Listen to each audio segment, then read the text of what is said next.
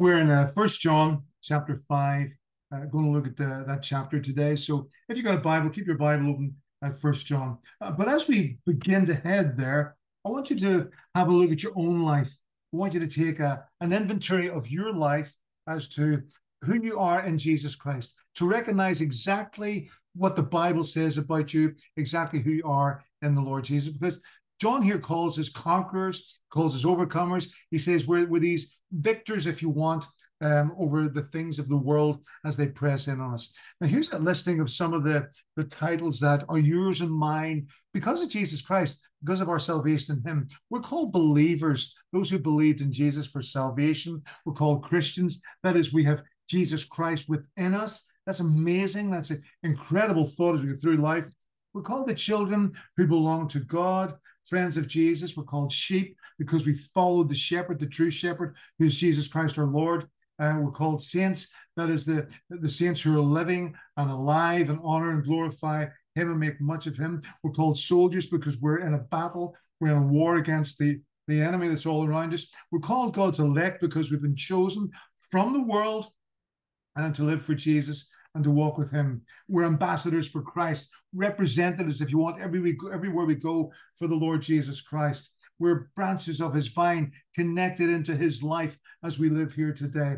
We're loved by God, incredible. John has been emphasizing that thought the whole way through, that you and I are a people loved by God. We're actually called His disciples. We're called servants of Christ, the people of God, a royal priesthood, the righteous. We're referred to as being strangers and exiles because this world, the world we live today, is not our home. This is a land we're passing through and we're heading to our eternal destination, which is heaven with the Lord Jesus. And we're called people of the household of God. So we're a very different people from the people of the world. And John wants us to get that. He says, because of this, you're overcomers, you're conquerors, you're greater than the world that's all around you. You can live within it and you can glorify and magnify your Lord and Savior, Jesus Christ, because of Him living in you.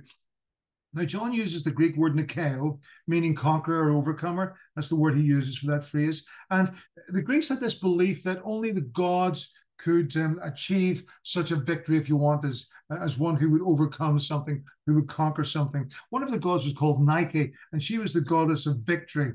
They believed that it was her, that Nike, who helped Zeus in his battle with the Titans, where victory belonged to Nike. So whenever you buy something with a Nike logo on it, for example, the world says to you, hey, you're an overcomer, you're a conqueror of your competitors, all that you're running against, racing against, whatever, in a sporting manner, you're better than them, you can overcome them. Well, John uses that same philosophy prior to Nike, by the way, but he uses the same philosophy, but he's using it against the world. He says, you as a believer, me as a believer, we're overcomers, we're conquerors, we're Nikao. We can overcome the world as the world presses her philosophies, her theories, her ideas, her ideologies into our lives, which are all around us today. And the things we read, what we write, what we watch on television, the movies, entertainment, academia, it's all there. And it's being pressed in against us. As John says, you can live in the midst of that and you can glorify Christ in the midst of that because of who you are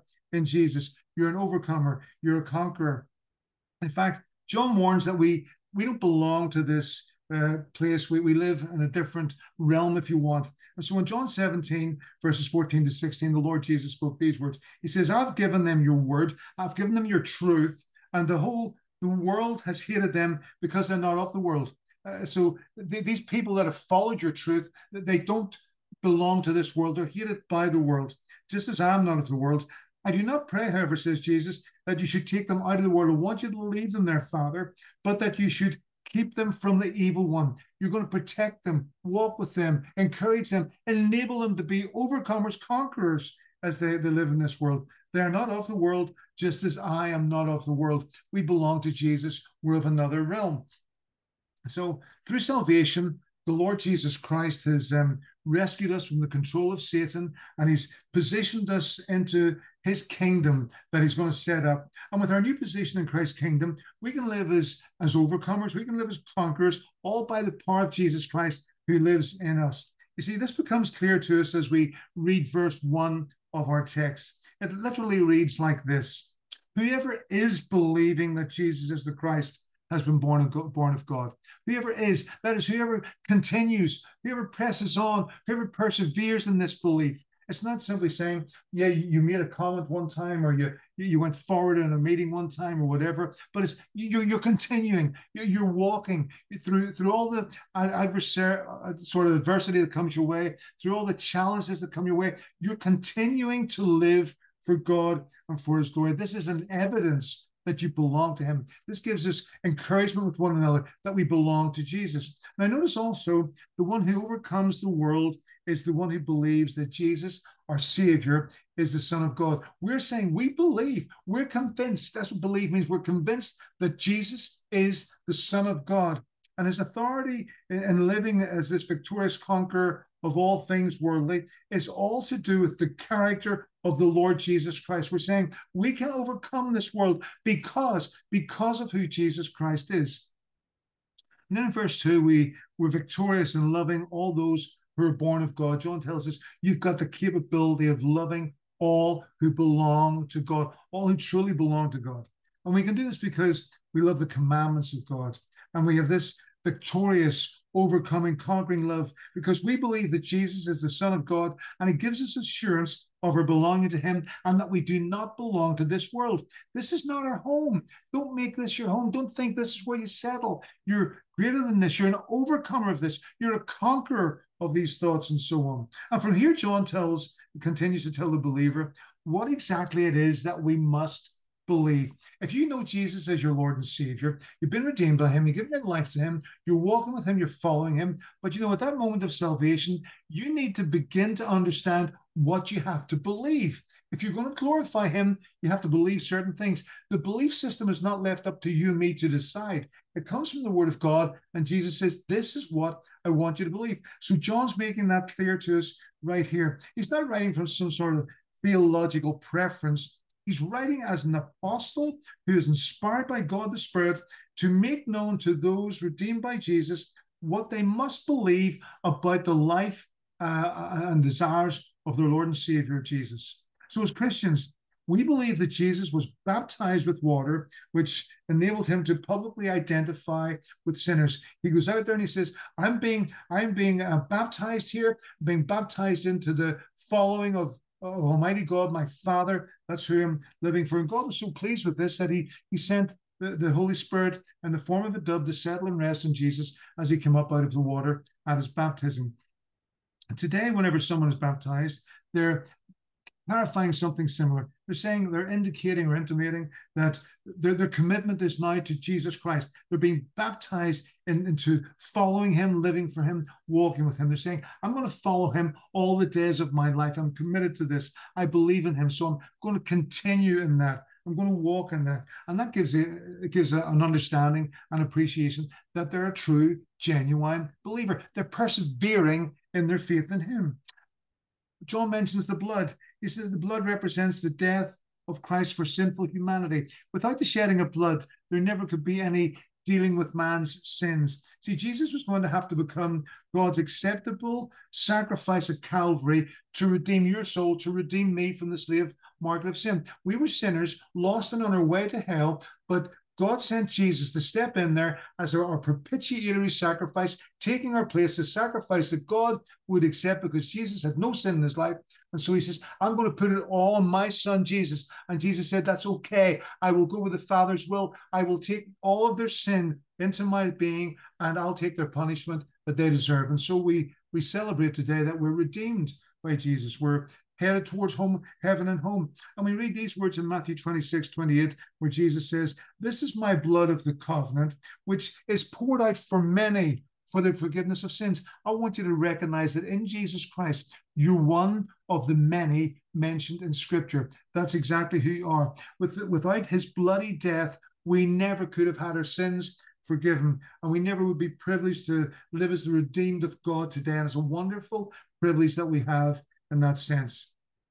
John then continues to refer to the Spirit, or the Holy Spirit, if you want, who is truth. He says the Holy Spirit is truth. He's going to lead you into truth. He's going to bring you to truth. The Holy Spirit will guide the believer into all the truth that's reflected for us and made clear to us in God's word. So we go to the word of God and we say, this is truth. And the Spirit takes that and puts it into our hearts and helps us understand God's truth so that we can live in a way that glorifies and magnifies our wonderful Savior, the Lord Jesus Christ. Now, the Spirit was there at the conception of Jesus Christ. Right from day one, the Spirit of God was involved. He was there at Christ's baptism. We just mentioned that. He was there when Jesus went into the wilderness to be tested by Satan for 40 days and 40 nights. The Spirit went with him. The Spirit empowered his whole ministry, giving him this authority to do incredible things because of their working together as part of the Trinity, if you want. But the Holy Spirit that lives in you and me and is evidence that we belong to Jesus, the Holy Spirit must never, ever, ever, ever be blasphemed. Man thinks he can say what he wants, do what he wants, he can mock the word of God, but he doesn't get away with that. You don't blaspheme against the Spirit of God. Here's what the word of God says about this in Mark chapter 3, verses 28 to 30. Surely I say to you, all sins will be forgiven the sons of men, and whatever blasphemies they may utter. Now, that's encouraging news. That's really good news. That lifts the pressure right off us. But then we read this. But he who blasphemes against the Holy Spirit never has forgiveness, but is subject to eternal condemnation. You don't walk away from blaspheming the Holy Spirit. You don't get off with that. It's not a jocular thing or a jovial sort of thing to do. You will be addressed for that. Man thinks it's going to be okay. I can get away with it. You can't get away with it. This is the word of God. That's what God says. So we've got to listen to what all of that means. Now, God's purpose in this triune ministry of spirit, water, blood is that of enabling sinners to receive his gift of salvation. He wants you and I and people around us to receive this amazing offer of salvation. Therefore, it's of eternal importance as to what the individual does with the statement in verse 10. The one who believes in the Son of God has the testimony within himself. This is how we know that we belong to God. You see, the Lord Jesus Christ made this comment to all believers and about all believers in John chapter 10, verses 27 to 30. Here's what Jesus said. You'll be familiar with it. He said, my sheep, those whom I have redeemed with my blood, my sheep, hear my voice, and I know them, and they follow me. My sheep, I know every one of them, and every one of my sheep follows me. Every one of my sheep walks with me. Every one of my sheep is listening to what I say. I give them eternal life, and they shall never perish, neither shall anyone snatch them out of my hand. Every one of my sheep is eternally safe and eternally secure, says Jesus. And then he goes on and says this, my Father who has given them to me. So God the Father has initiated all of this. He's given these sheep, you and I, to the Son, is greater than all, and no one is able to snatch them out of my Father's hand. I and my Father are one. We are eternally secure. What an amazing blessing. What an amazing privilege we have as we live for Jesus in that way. In verse 12 then of our text, John writes this, he who has the Son has life. He who does not have the Son of God does not have life. He makes it pretty clear. If you've got life there, you got the Son. If you've no life, you haven't got the Son. Without the Son of God, you have no life. You're a dead person. You're hopeless. In verse 13, John informs us as to his purpose for writing such homilies as this to the church. Here's what he writes, and this is really important. I have written these things, says John, to you who believe in the name of the Son of God, so that you may know that you have eternal life. That's why I've written all of this stuff. I want you to be certain, to be confident that you have eternal life. He doesn't want you to think you got eternal life. He doesn't want you just to hope in that sense that you've got eternal life. He wants you to know, to have a knowledgeable confidence that you've got eternal life. That's so important because we want to have that. We want to know, I'm going to heaven. I want to live this life for God, and I want to go to heaven. In our text, John then tells us that there's a confidence in all of this, a confidence of certainty that breeds a confidence within each of us, because the words in verse 14 are so important. He says, this fresh confidence that you have, that you know Christ, that you're known by Christ, that you're secure in him, that you can walk with him, that you're baptized, you're washed in his blood, that you're really living for him and the Spirit of God indwells you. He says, because of all of that, you have the confidence to ask anything according to his will, and we can be sure that he hears us. We can ask God the Father anything, and we can be confident he has heard us. He listens to the prayers of his people. You got to be saved, you got to be redeemed to have that privilege, to enjoy that wonderful attribute of life, if you want, of being able to pray to the Creator God.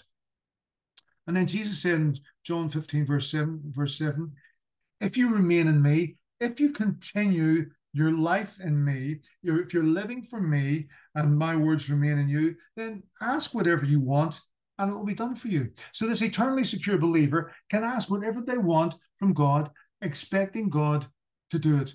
Now here's the catch. This eternally redeemed believer will only ask from God what is God's will.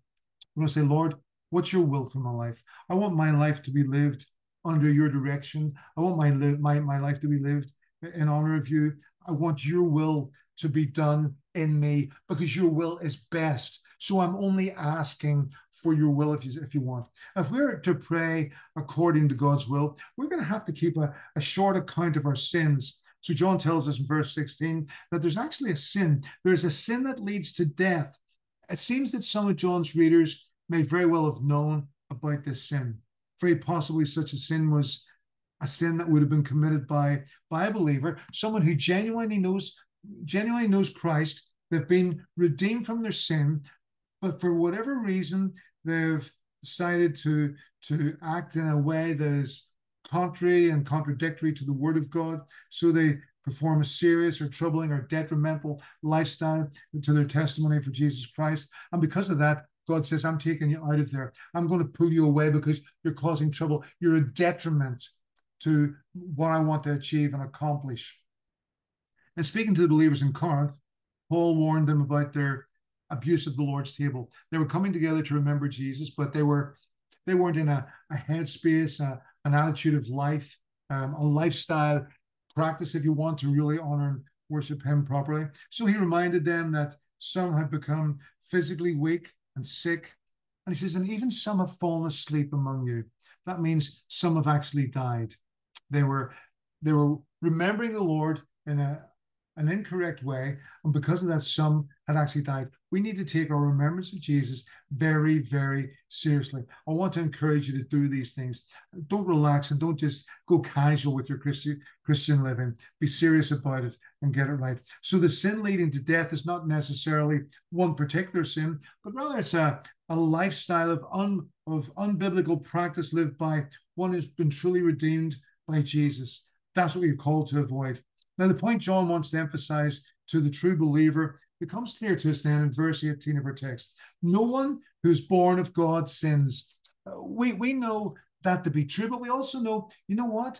We probably sinned. I probably sinned earlier today. I sinned yesterday. I've sinned in the past week.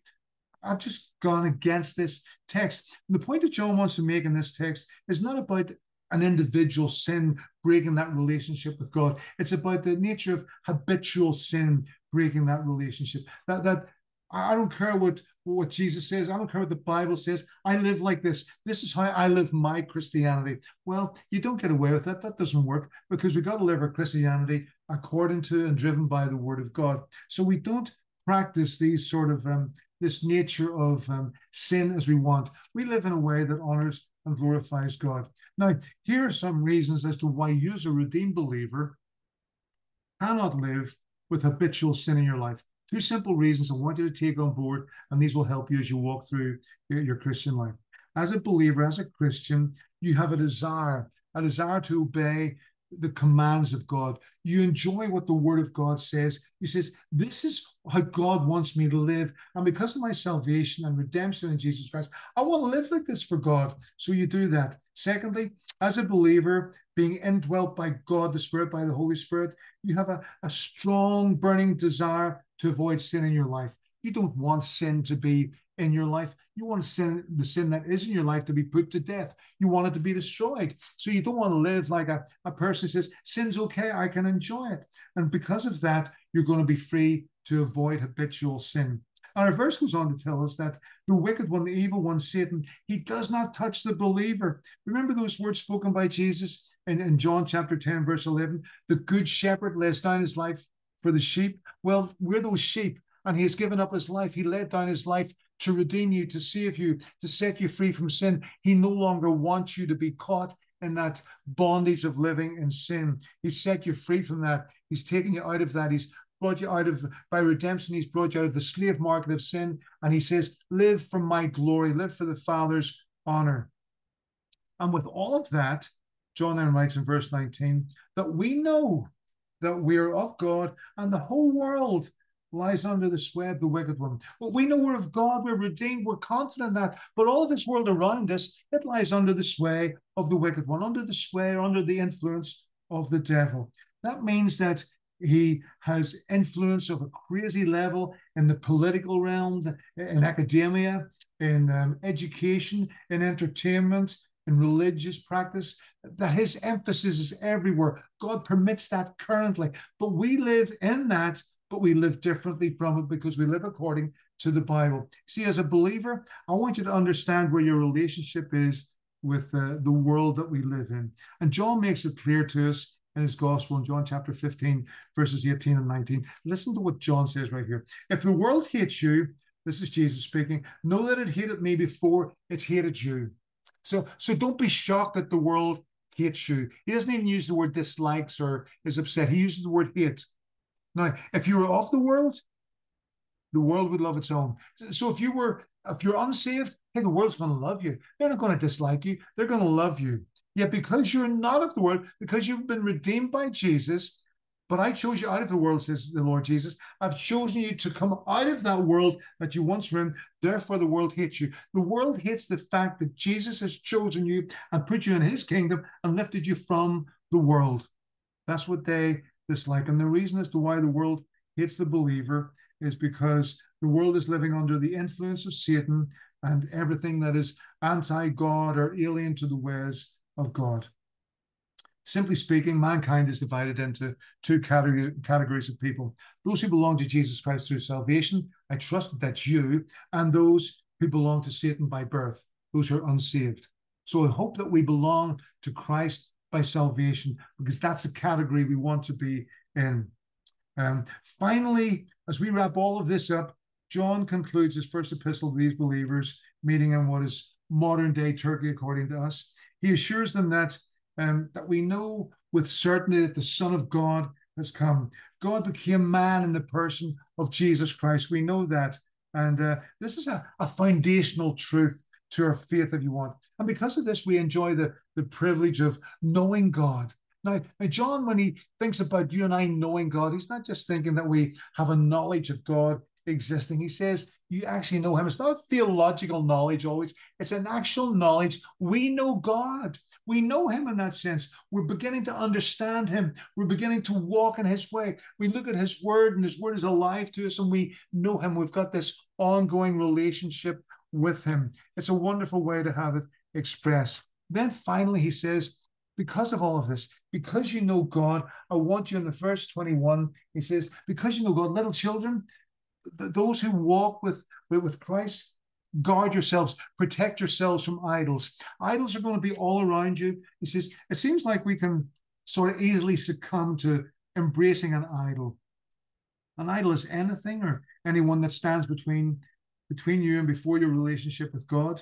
For example, it could be your house, it could be your car, it could be your finances, it could be your family, it could be your career, it could be a simple desire you have, it could be anything, but you love it so much that it hinders and detriments your walk with God and your love for God and all things to do with God. And your heart will have to tell you that, because the Spirit will have to convict you of sin and say, hey, this is true. You do love this thing, this person, more than you love God.